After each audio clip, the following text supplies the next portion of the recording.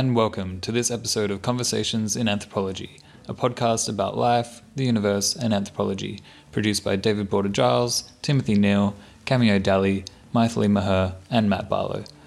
This podcast is made in partnership with the American Anthropological Association and supported by the Faculty of Arts and Education at Deakin University. In this episode, David interviews three fabulous women anthropologists whose life and work has centred on questions to do with gender, abortion, disability, and the politics of reproduction.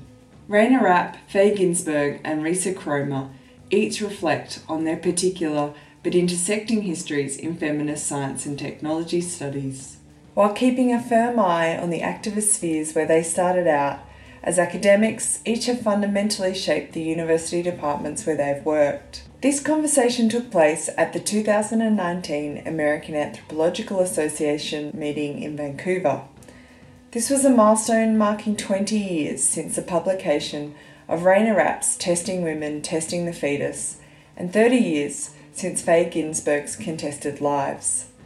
This warm, meandering conversation takes us through the lives and research of this powerhouse of scholars, reminding us that you don't know what the universe has planned for you.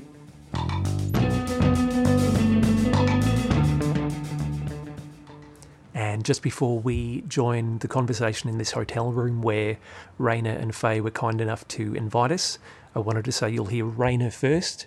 If you're listening in stereo, she's panned to the left. You'll hear Faye second, she's in the middle. And you'll hear Risa third, she's on the right. So I was wondering if you could each talk about the moment when you first decided that you were an anthropologist. Raina, I think you should go first. Okay, I'm the oldest here, so I'll start. So I went to the University of Michigan at the tender age of 18, expecting that I was going to go into French studies. I was a complete fanatic for French existentialism and French philosophy. And since the university, in its wisdom, had requirements for the first few years of a liberal arts community degree, I was trying to get my social science requirements out of the way. And I got closed out of everything. I couldn't get into sociology, I couldn't get into psychology, I couldn't get into economics. The only thing open was an anthropology class. So I took it, and the world is what happened to me afterwards. Mm. But I had a teacher there, and I was giggling in the back of the class one day, and he said to the young woman in the back of the class, "Could you please be a little more quiet? There's actually rather a lot to be learned in here." Mm-hmm. And that was it. I was hooked. Turned out it was Eric Wolf, who was my first undergraduate teacher and became a major influence in my life. And somewhere in the course of that term, I woke up at 18 years of age with absolutely no idea what I was doing in a dormitory room as a freshman at the University of Michigan, and looked at my textbook and thought, I can do this. I would like to do this with my life, with no understanding of what I was doing, but here I am. It's fantastic. Well, when I was little, I couldn't decide whether I wanted to be an opera singer or a veterinarian. So perhaps anthropology was a good meeting point. But when I went to college, I was pre-vet, and I also got interested in archaeology, and I ended up majoring in archaeology and had the opportunity to go to the Aleutian Islands and do excavation there along the Bering Land Bridge, which was very exciting archaeologically, but I discovered that I couldn't consume enough alcohol to be an archaeologist.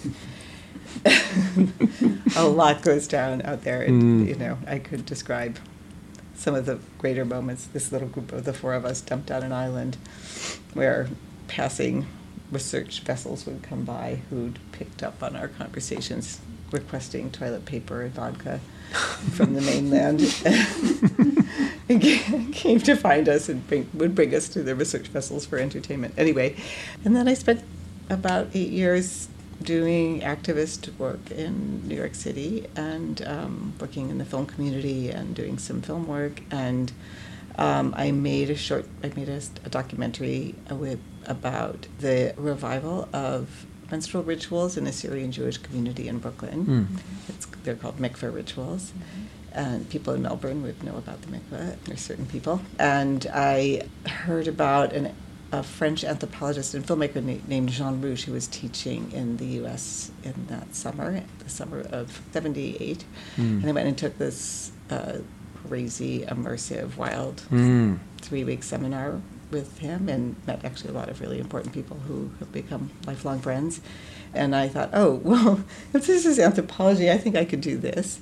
Then ended up going to the Graduate Center, where I had decided to put my prior interests together, and I was interested in camel women and nomadism, and I was particularly taken with camels because I used to work at the Bronx Zoo. It is a long and crazy story. And then within about, 6 weeks, I think, Raina Rapp came and talked. She gave a talk. She was teaching at the New School, and she gave a talk in what was called the Program Seminar. And it was the first time I heard about feminist anthropology or the kind of work she was doing. And shortly after that, Ronald Reagan was elected. Right. And I kind of decided I could give up camels and that I had other things to do. And I decided I really wanted to understand women on the right. And I was interested in the contradictions that posed for feminist anthropology. And my first week at graduate school, our department chair, Sidel Silverman, who's recently passed away, said, "I hope you all can drive taxis. There are no jobs."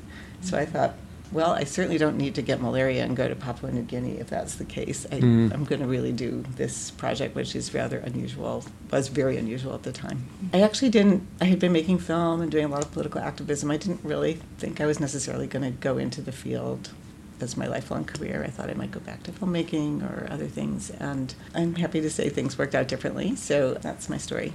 And so you've both been working together ever since then? Along the way, yes. So Raina became an outside reader to my dissertation, which was really great, and by that time we'd become pretty friendly. Then shortly after that, I became her research subject when she was doing her groundbreaking study of prenatal testing. So as a pregnant person having prenatal testing, I was her research subject. And we were fairly entertaining to the technicians who were doing. I said, "Who are you girls anyway?" when we kept commenting on the ultrasound, and Faye kept saying, "Oh, I don't want to look at the screen, I might bond." Since we'd read all this literature. And the guy's like looking at conveniently my husband was off in Australia doing research. Right, so Central I was Australia. the husband substitute for the test, and I went to hold her hand. And then, of course, life turned out much more complicated because Faye and Fred's daughter, who is their beloved young adult, now turning 31, was born with a very mysterious, hard to diagnose Jewish genetic disease. And so over the course of the next couple of years, I followed along as Faye and Fred figured out what was happening with Samantha and what they could do to support her and what kinds of a life they could make for her. And in the process, we became one another's interlocutors about the relation between the prenatal testing that I had been writing about and gone with Faye to her test for, and what it meant to have a child with a disability with no knowledge put into the prenatal testing phase of anything that it meant to live with a condition that was or wasn't diagnosable. And just to put this in context, by that time I had started teaching at NYU in actually a very precarious kind of job, which eventually turned into a secure job. Right. Fortunately, with really good health insurance. Famously, after this, there were very few tests available, and so what my daughter has, familial dysautonomia, was not even remotely on the horizon of. It only became a standard of care test in about 2003. And Raina asked me, "What do you think?" And I said, "Well, I know that there After her prenatal test. Yes, after the test. Sorry, After the this is when I was being amniocentesis. the research subject." And I said, "Well, I know there are 4 things that are not wrong." And that was actually kind of the right thing to say, because you don't have any idea what the universe has for you. Right. Since we're talking about the universe. Yeah. Yep. Yeah, so, but it fell together, I mean, because by this time, of course, I had finished this major study about how women divide around the abortion debate. So the question of abortion and genetic testing and disability, we started having this set of conversations Right. that also started to emerge in our publishing and then our research. So We were very concerned at that point about what we called the segregation of the social funds of knowledge. That is, you could learn a lot about genetic testing or prenatal care or obstetrics or all the explosion of what would become the kind of high-tech interventions into obstetrical gynecology, and especially with the eventual mapping of the genome, genetic tests. But there was no relation really between that and what families who lived with people that had some of those conditions, which are increasingly diagnosable by prenatal testing, what they knew was not in any way integrated into what the experts explained about prenatal testing. And so we became quite interested in that question and realized that this was not just an individual dilemma for Faye versus my research, but that it opened up a much larger terrain. Reese and I were both hoping to ask more about collaboration. We haven't gotten to hear your introduction to anthropology story yet either. Sure. I'd be happy to share it. Do it. It involves you too. Okay. I too found anthropology in college. It's where many people encounter it. But by way of women's studies, a class that I also found my way into after leaving a challenging math class. So I found my way into women's and gender studies, created a major out of that, and as it turned out, I found my way into anthropology classes. And it was through that experience and then doing community organizing afterward in the reproductive rights movement that I became a bit disenchanted with some of the black and white stories about abortion politics and what is and isn't possible during the George W. Bush presidency, which did feel a bit then like the sky was falling and the worlds were very simple about what was right and wrong or better. And but the disenchantment drew me toward thinking about expanding the toolkit, I suppose, and what might graduate study do for that. And I found myself reading ethnography.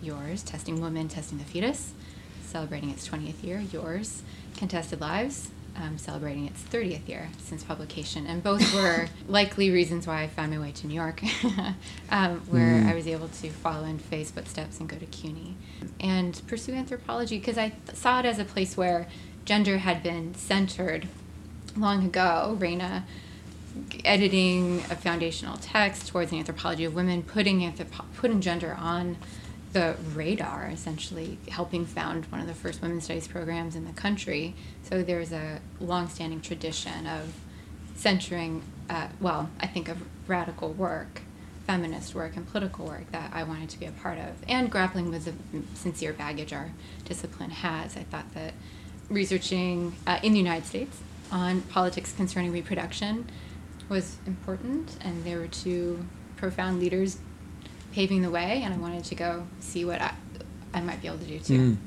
Well, I'm really grateful to be able to have all three of you in the room. I think this one is a pretty intergenerational Yeah, conversation. it's a wonderful way to talk about how things move over time and across generations.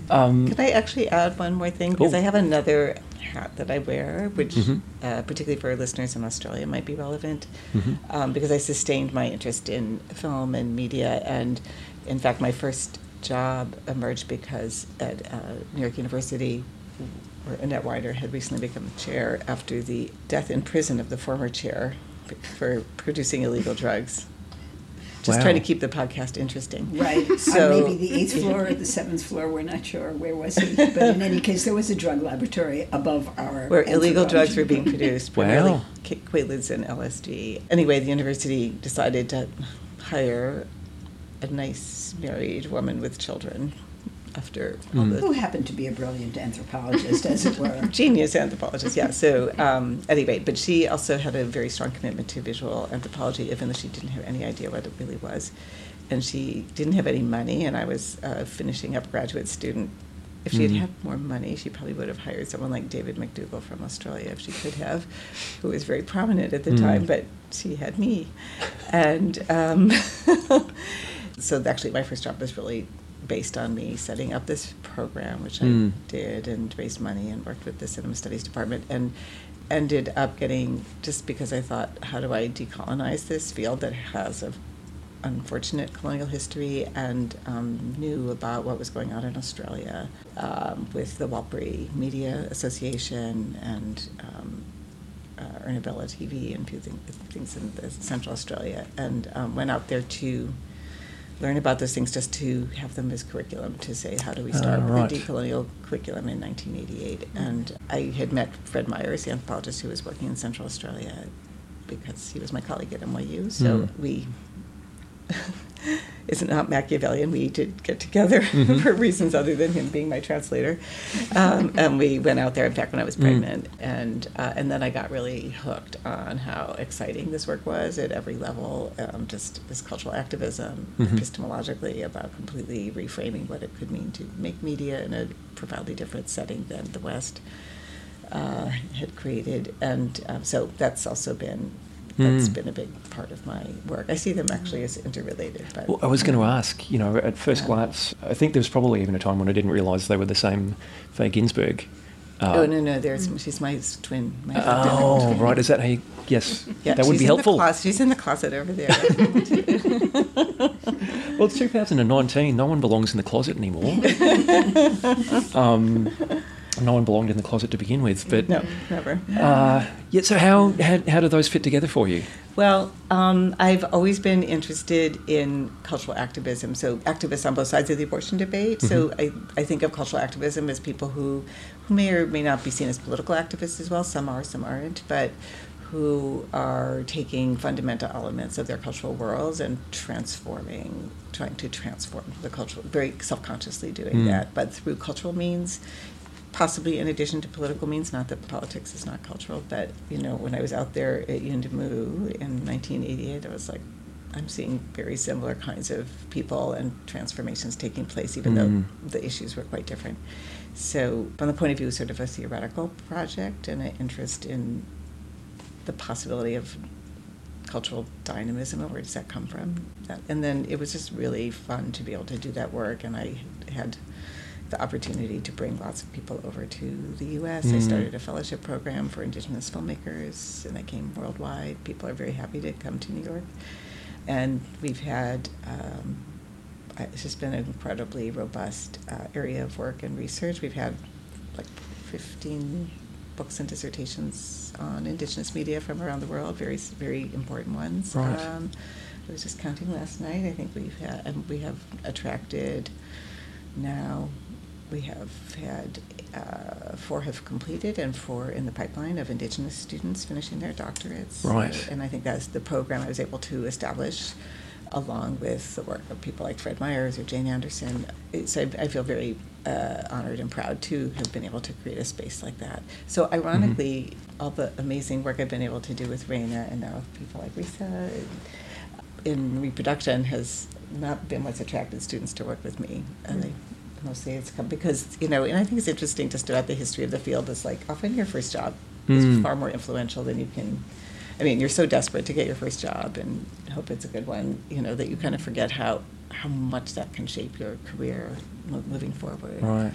So, so that's the background. But the great news is that I eventually got Raina to move over from the New School to NYU. And after a lot of behind the scenes rope pulling, but we've continued to work together since then. So I was my first job was at the graduate faculty of the New School, and I was 27 years old and had no idea what I was doing. And almost all of my graduate students, because it was exclusively a graduate teaching position, were way older than me. And it was an extraordinary job that really kind of made me who I was and gave me a lot of access and absolute imperatives that I had to understand social theory at a deeper level. It was all in many ways intellectually very stimulating, but a difficult institutional environment, very under-resourced. And one of the things that happened to me there was that there was no history department really to speak of until much later, and even then it wasn't much of a history department, and there was certainly no science. So when I started to work on reproductive technology and genetic testing, in a way there was nobody to stop me. I think if I'd been in a more conventional department, people would have said, "Are you fucking out of your mind? You can't do that. You're not a scientist, and you're not a trained MD, and what the hell do you think you're doing?" But I kind of just wandered in on the basis of my own experiences, having gone through and sustained my own pregnancies and use of this technology and followed it to its conclusion. I just started doing this kind of work, and that was a really important part of how I started to think of my own background in women's health activism, where I had been pretty involved as an undergraduate and graduate student as the women's second wave feminism hit, and we all became very militant about women's bodies ourselves, you know. Our bodies are smells. Our bodies are smells, as we affectionately call them. Right, exactly. So I just went about my business and did all of that, and along the way, as Faye said, you know, we encountered each other and got to work. But meanwhile, that intersection of science studies, as it turned out, it had a name, although it was just getting a name at the time I was starting, and a kind of feminist medical anthropology just made total sense to me as one of those places with theory practice, where community background and commitments came together with scholarly research, which may or may not have been in tension with what you hope to be able to accomplish at the level of intervention, but nonetheless you could live and tread water in that kind of set of contradictory places of what Faye taught me to call cultural activism. So we were all kind of part of that heady brew. And Faye and I often talked about what it would be like if we worked together more closely. We had by that time started writing some things together. We did an annual review piece together on the politics of reproduction, and eventually did a Wenegrin conference that became a book as well, Conceiving the New World Order. And so we had been working together. And then a bunch By of the way, we borrowed that name from George Bush. yeah, well, but gave it a different spin. Yeah, The New World one of the Order. great feminists Yeah, of the, we're of gonna the conceive it rather 1990s and differently. 2000s. Right, we were going to conceive it differently than he was. And eventually a job opened up there, and there had been all these limits and checks put on the work of establishing a gender studies program at the graduate faculty, where the president of the university, in a phenomenal slip of tongue when I went to talk to him about resources, called it Amazon Studies and Terrorist Theory for Gender Studies and Feminist Theory. So I knew my days at the New School were kind of numbered. And then I never heard that story. Faye and others opened up this door, and with some reluctance, I just walked through, and it turned out life was much better at NYU for me. I mean, And we had by they this only time had a they only had a psychotic chair who was replaced by a really nice, brilliant feminist anthropologist. Under Ned, and then Fred Meyers became chair. Yeah, so NYU had so hit rock bottom when our chair went to jail. I was not there yet. Almost none of the faculty were. And there were fistfights in the halls. I mean, And people it was would very invade each disruptive. other's offices and throw their things on the floor. And That sounds people, like- the best part is that another anthropologist realized that weird shit was going on in this guy's lab and went to the FBI, and he wore a wire for a year. You can't get worse than that. I mean, so when you hit rock bottom, I mean, like there's certain departments that are famously reproducing their kind of slightly toxic but not terrible cultures.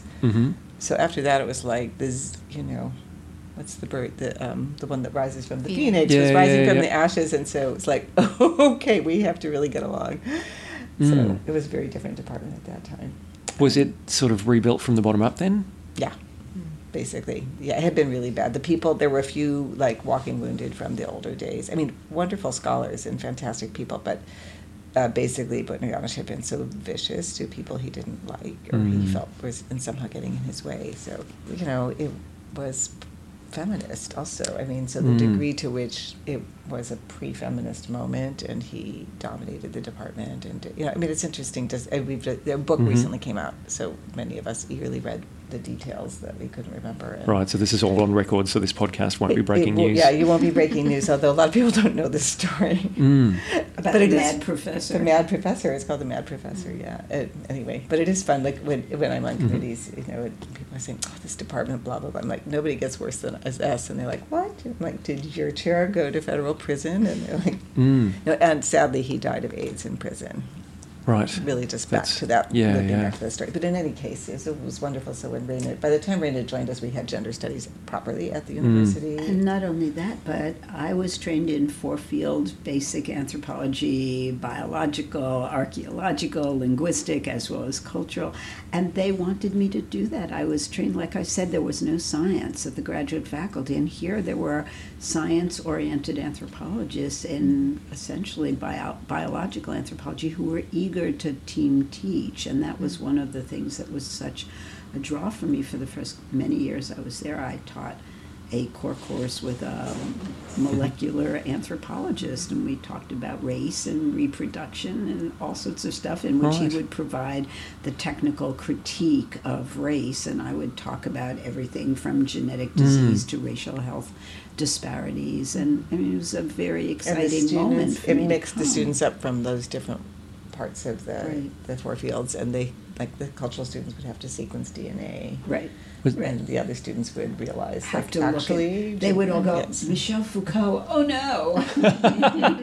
Was there something about that moment that was, and this is sort of a question for all three of you, was there something about that moment that was more open-ended than maybe what feminist STS might, having sort of developed a more canonical set of approaches might be now? If you were sort of in the process of inventing feminist STS at the time, what sort of Well, differences so I'm are gonna there? tell one story, and then in a way I want to turn it over to Risa, because you grew up with this already as a project, and for us it wasn't yet a project.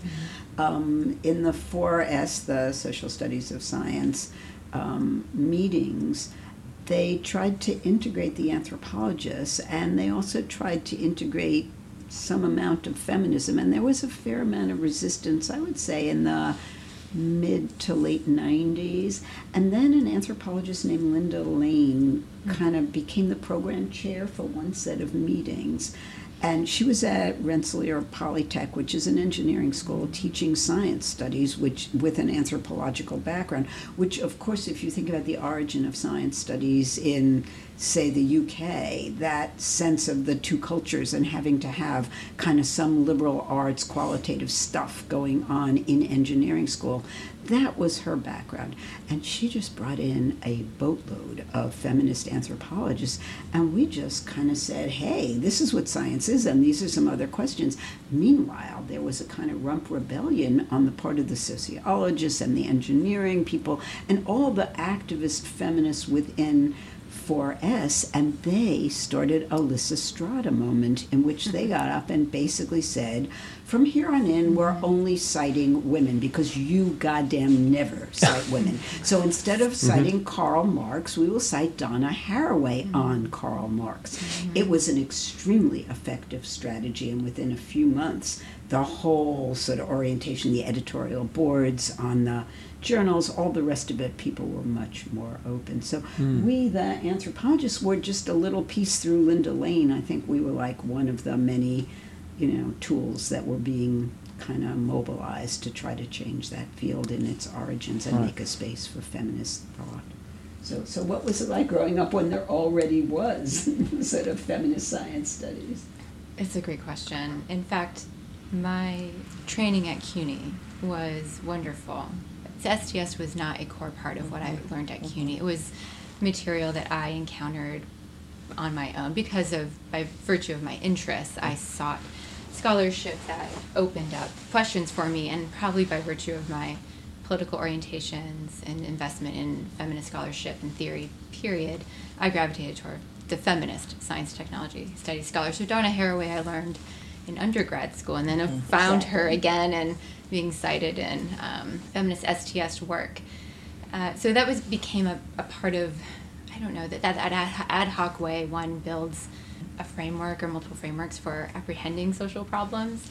That was part of the education I did outside the classroom. But began identifying as a feminist science and technology studies scholar, which feels like a move, in addition to being a feminist medical anthropologist and cultural anthropologist. But felt more comfortable doing so once I started engaging in societies like 4S, and found there, one, the anthropologists are not overrepresented but well represented. Mhm. So there's something about anthropology that makes us inquisitive about the production of knowledge and expertise. Systems of power in science, technology, and medicine are sites where that occurs in impactful ways. So it made sense to me that there would be a number of other interlocutors from anthropology there to engage.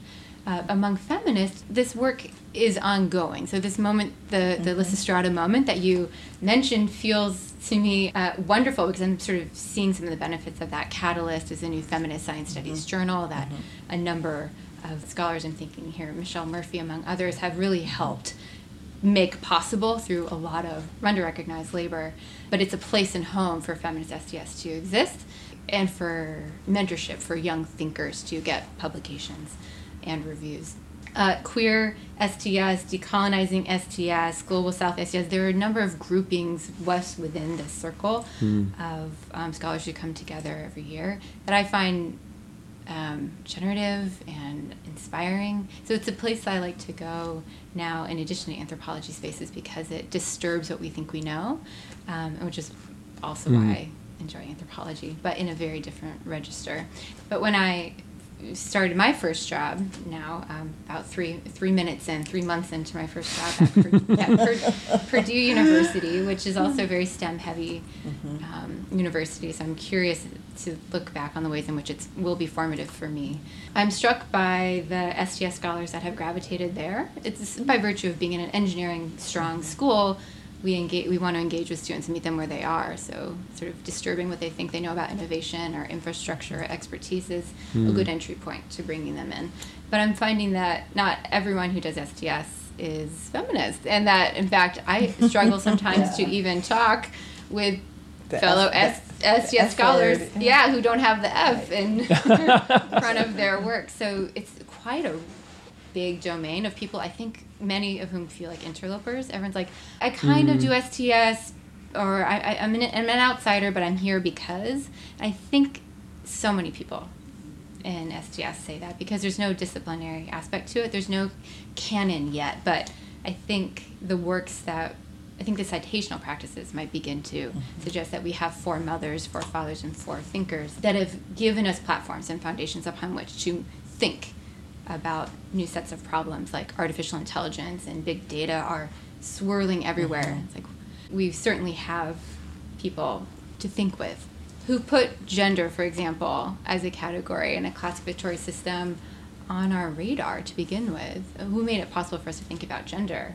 are those same people who make it possible for us to think about the formation of intelligence in these big systematic ways. So I think feminist STS scholars are helping thread that line most compellingly, anyway, for me. Another road we've gone down is... I was about to say it, but you say it first.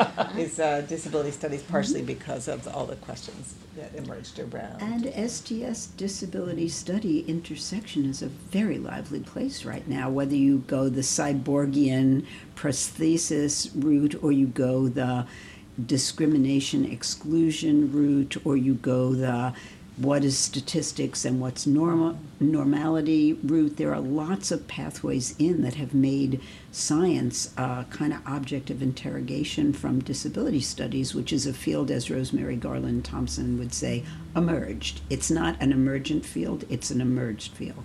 And there is a lot going on in disability studies, and Faye was a major, major activist in forming first a network of disability studies scholars at NYU, and then wrestling the university recognition and researces to build a center for the study of disability. So that's been a kind of 10, 15 year... Center for Disability Studies. It's been like a basically 10 to 15 year project. And we just had a celebration of Catalyst's CRIP Technoscience issue. Awesome. That's what circled me back to last year. Lisa was saying, it was a couple of months ago. Yeah, it was last spring. Last spring, yeah. Which is like so lively, and so, I mean, I think just in the spirit of the boundary breaking that we were, or let's say, finding new areas of work that are a little disruptive and engaging with things that had not been seen as part of the universe that we were meant to study, is very... And to talk about cultural activism, there you go again. I mean, disability studies has been a huge site of cultural activism by any of the versions of definition that you and others have worked with. Yeah. So it's Starting- been very lively to see those connections. Yeah, and the connection to feminist science studies is Yeah. huge. Huge. I was going to ask, this might be a naive question. In fact, it's certainly a naive question. I think sometimes those are useful. But is there something more fundamental about disability studies that allows it to make different kinds of interventions from some of the other, like decolonising or feminist interventions? Is there something about the nature of the object of study itself that gives it a different kind of transformational momentum? Well, I'll start just by saying yes, because the very material conditions of everything you do are implicated in ways that, for many people, they've never thought about. So just let's start with, how do you open the door? Literally. How do you get people in the classroom? Literally. Do you have ramps? Do you have appropriate bath? Have you thought about who's been missing? And while we're very used to the mantra of gender, race, class, and those all deserve, of course, to be continued, and those all profoundly intersectional. But it's been very illuminating and sometimes dispiriting and shocking to see how difficult it is to bring disability into that lineup. In fact, it often feels like, please get at the end of the line. Wait your turn. Yeah, wait your, which is really shocking. Raina and I have found ourselves frequently, like, we will stop and talk with a very distinguished, amazing, progressive scholar on the street or on campus. And when we've been working on our book, Disability Worlds, and our colleague will say, "Oh, what are you working on?" And we'll say, "What we're working on," and that colleague will then say, "Oh, isn't it so fantastic? And I have a child who grew up with learning disabilities," and la la la la la. And then, like 2 minutes later, we'll say, it's unbelievable how many students are asking for extended time on their exams. Like What the special hell? accommodations. Patience. Are they just like much too privileged, and everybody's kind of? And we're like, 30 years since the Americans with Disabilities Act, those people didn't get to go to college before. And that this person couldn't see the connection between her first statement and her second. I would say, And that's not an unusual one, but Right, this we've is like had- a we had profoundly versions of that progressive, many times. thoughtful Right. activist person. And definitely yeah. somebody who would take the race, class, gender, diversity mantle as absolutely her own. I But then often... wouldn't necessarily see how this was connected. And we're just Yeah. like, do we take this as data, Right, or this do is we, data, or do we data. tell her how fucked up she is? Yeah, So no, we're we like, just we'll took just it as take it as data. data for now. Yeah. Very kind. Yeah. But I would say one other thing, just as a friendly amendment to what Faye just said, and that is that I think one of the ways in which disability studies intervenes in STS and almost everywhere else is a profound questioning of normality and of the mind-body split. And I think that took a long time, even within disability studies. That is, it started with people who had mobility impairments, sensory impairments, who, if they could literally get in the door, could do absolutely everything that anybody else could do, intellectually speaking. And to embrace whether it was intellectual disability or the deinstitutionalization of people with what would have been called mental illness or any of that stuff, took a little bit more time within disability studies itself. But once it started to happen, that is in some ways the most profound going critique at the moment of normalization, inclusion, and exclusion. And I think that is a moment within the connection to STS that asks the STS scholars to re-examine their own assumptions and blinders and limitations. And also because so many of the issues of inclusion and exclusion have to do with the materiality of everyday life, the diagnostic issues, and the sequelae after that. So that there's no way it can be innocent of that. But Raina and I continue to be troubled that anthropology, which takes as its object the human species and all its variations. So if you were going to, in fact, if you take that seriously, the one completely universal experience of difference across the species is disability, for sure. Dealt with completely differently, or in many, in a whole range of ways historically and in the present. And we are just shocked at how little traction disability has had in anthropology. It's getting better. Yeah, but it seems profoundly weird to us because it's we don't actually get been it, taken yeah. up in other places in universities much more rapidly, and in some ways we're not used to that. We always think of anthropology as a kind of a cutting-edge critical theory. We're willing to live with uncertainty, with all these good things that we valorize in terms of trying to understand the range of the human experience. And it's been a long haul. We've done 2 review essays for the Annual Review of Anthropology, the first on politics of reproduction. That one was cited all over the place. We did another chapter more recently on disability in anthropology, barely cited at all within the field. We were shocked, not because we think our work is so great, but because nobody was Probably taking half it the on citations board. are from our other articles. Right. Right. It's crazy how little it's been taken up, and that's not necessarily the case everywhere. Yeah. We have theories. We don't know, and we'd be really curious, Risa, to see what you think, because your work, in a sense, is sort of hovering in that neighborhood. Yeah. This is a theory that people have talked about across disability studies, is because it is a form of difference that literally anyone can enter. Literally, all you have to do is trip going out that door, and you have a traumatic brain injury, and you're in the club. There is this kind of anxiety around the instability of the boundaries of, I joined the club when my daughter was born, although I'm sure there were other issues. Where do you draw? There's a lot. I think there's just a lot of, anxiety about entering that identity, because in the end, nobody, as the brilliant disability studies scholar Alison Kafer is like, nobody actually really wants to claim that identity voluntarily. It's not. And I also do think, back to the mind-body question, we live in a universe in universities which valorizes the mind. And so the idea of any limitations on your ability to sort of use your intelligence in an uninterrogated way as an entry point to having a successful worldview and life and materiality of conditions, that's a really hard one for many, I would say, academics to take on. And as a side note, how many of us are neurodiverse in ways that we're either not acknowledging or not diagnosed? Exactly. Absolutely. Well, the very concept of neurodiverse, which we owe to the self-advocacy of people with autism, that was, I watched it come into a neuroscience lab where nobody talked about neurotypical or neurodiverse until it was out there in the realm of self-advocacy by people themselves living under that umbrella and finding it useful. But the idea that you could understand science without understanding this anymore, it's really been transformed by the activism of people who live under that label. And that was not even the case maybe 20 years ago. It's pretty recent. So. Risa and I had a question we were talking about before we walked up. So we were interested in the kind of traffic between political movements beyond anthropology and the way we have these conversations in anthropology.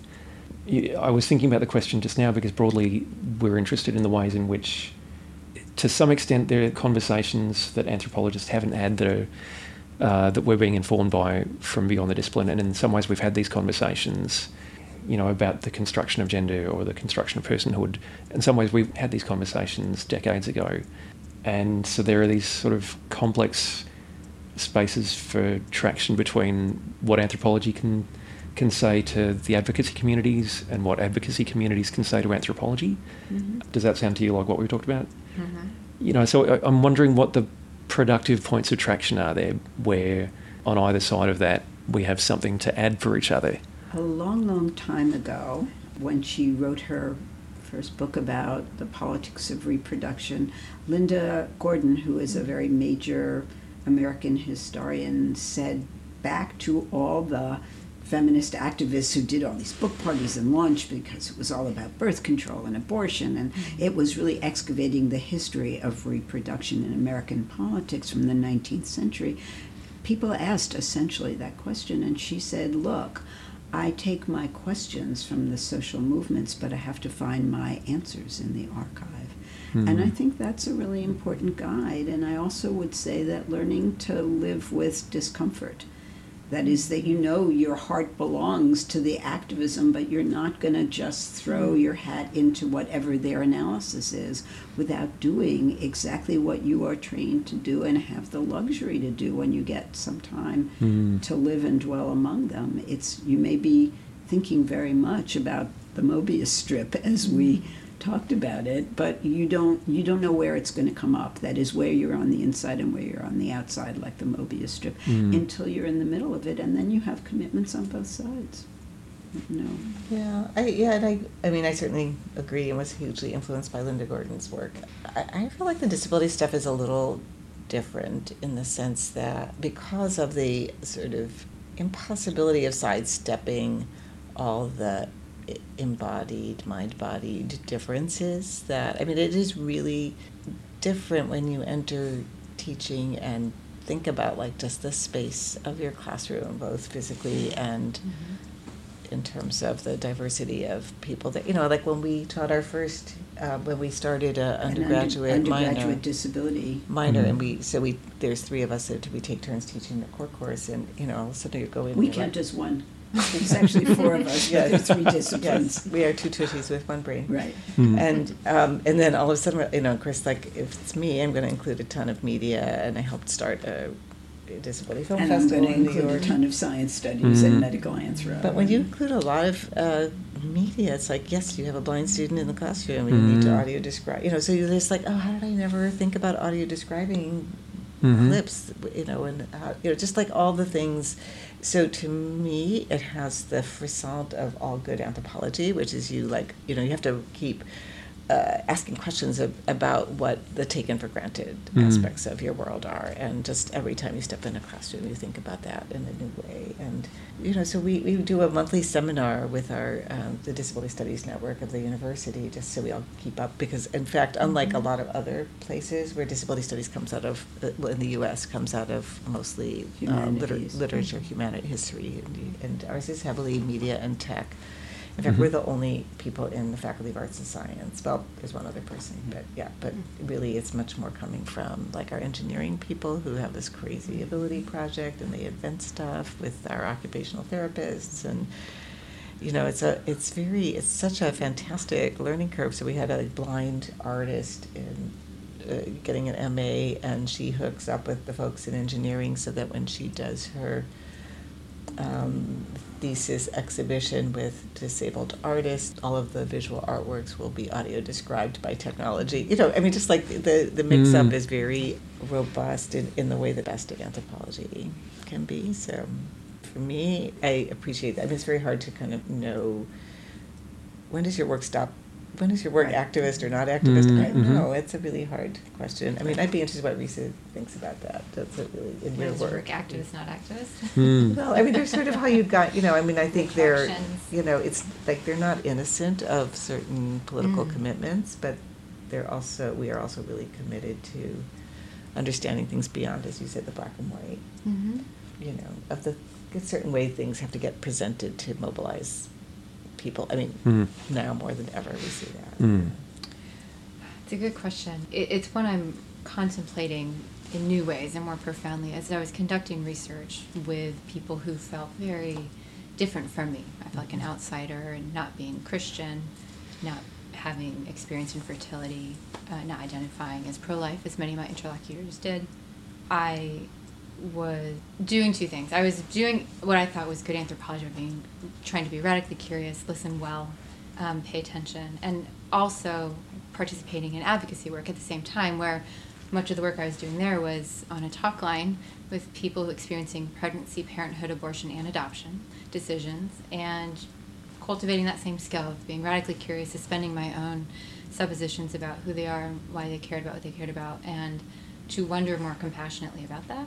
And found that my work I was doing outside of research, or outside of the classroom, so to speak, was so compatible with doing my work in the field and with interlocutors that I couldn't disentangle them. So all through writing, I kept up that advocacy work, and yet also had this arbitrary line where I was like, well, I'm writing about their worlds, and have been a bit cautious about how much of me I should put into my writing about these other worlds. And I think that's where some of the invitations have come. It's like, I want to hear a bit more about what you think about some of these things. And I'm treading cautiously into these waters, realizing that there's so much care, I think, at these junctures. Clearly my advocacy work has been informing how I want to be and do anthropology, and the questions I gravitate toward and the responsibilities I'd feel toward them, why I did work in the United States rather than in another location that I had cultivated a very profoundly interesting project to me, but felt I didn't have stakes there. I couldn't be held accountable in the same way like I can be held here. So it's taken me some time to find my way. And I'm doing this as we speak, as I ramp up through writing my first book project and contemplating my next work. I'm in the Midwest. I'm in one of the 6 most hostile states in the nation when it comes to abortion rights, let alone curb cuts weren't put into the city I live in until 2016, among other sorts of, and certainly the KKK is loud and proud in Indiana. So there are a number of social justice matters in where I live. So what does Midwestern social justice look like, and how does it configure today is a question that Faye's work essentially has planted long ago for me, but is seeding new ideas at this moment.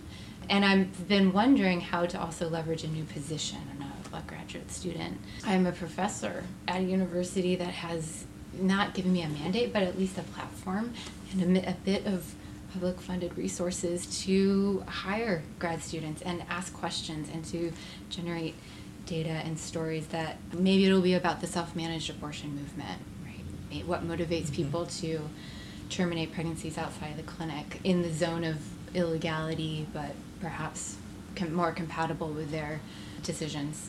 Perhaps it'll be about stigma, perhaps it'll be about something, but disability's figuring a bit more centrally into some of my curiosities. Purdue is a great place to think about some of this because it's so STEM heavy. That design and design for inclusion and universal design is on the minds of a lot of students. And actually having taught your piece, Disability World, your annual review last week in my medical anthropology class. Somebody she made people read it. Hurrah. I found like the Faye and Raina show my class gets, but so your downloads from Purdue will be high, so they go right to it and download. But they're being exposed to something that they already know so well. In fact, the reading responses that my 50 students had that week struck me so profoundly because they were so personal. Almost every student had a story. That's what we discovered. This is what we call the post-ADA generation. Right. They all went to kindergarten with other kids who had disabilities. Or they themselves have them, or their sibling, or they have a parent with dementia. But like 1990, ADA passes, so like you have students in your classroom who were probably born around 2000, which means the ADA, their schools were going to be inclusive in a way even though legislation was there prior to that, they were going to be inclusive in a way that was part of a whole cultural shift that didn't exist before. Which is what generates the book that we're working on. But these responses, which we found in classes, the level of students. Uptake on it was so I mean, we're different ages, but we grew up, both of us, in, This was an absolutely silenced topic. Nobody, in my street in South Chicago, after my daughter was born, I'm like, asked my parents, like, where were all those kids? The species hasn't changed. And they're like, oh, they couldn't go to school. They were locked up. They didn't go to school. Or if they were Down syndrome, they were told to send them away, which most middle-class parents did. It's like they were and disappeared. If they were in schools, they were in special ed classes that were highly stigmatized, and we were not. Deeply segregated. We did not see them in the lunchroom. We did not see them in the gym. We did not see them on the playground.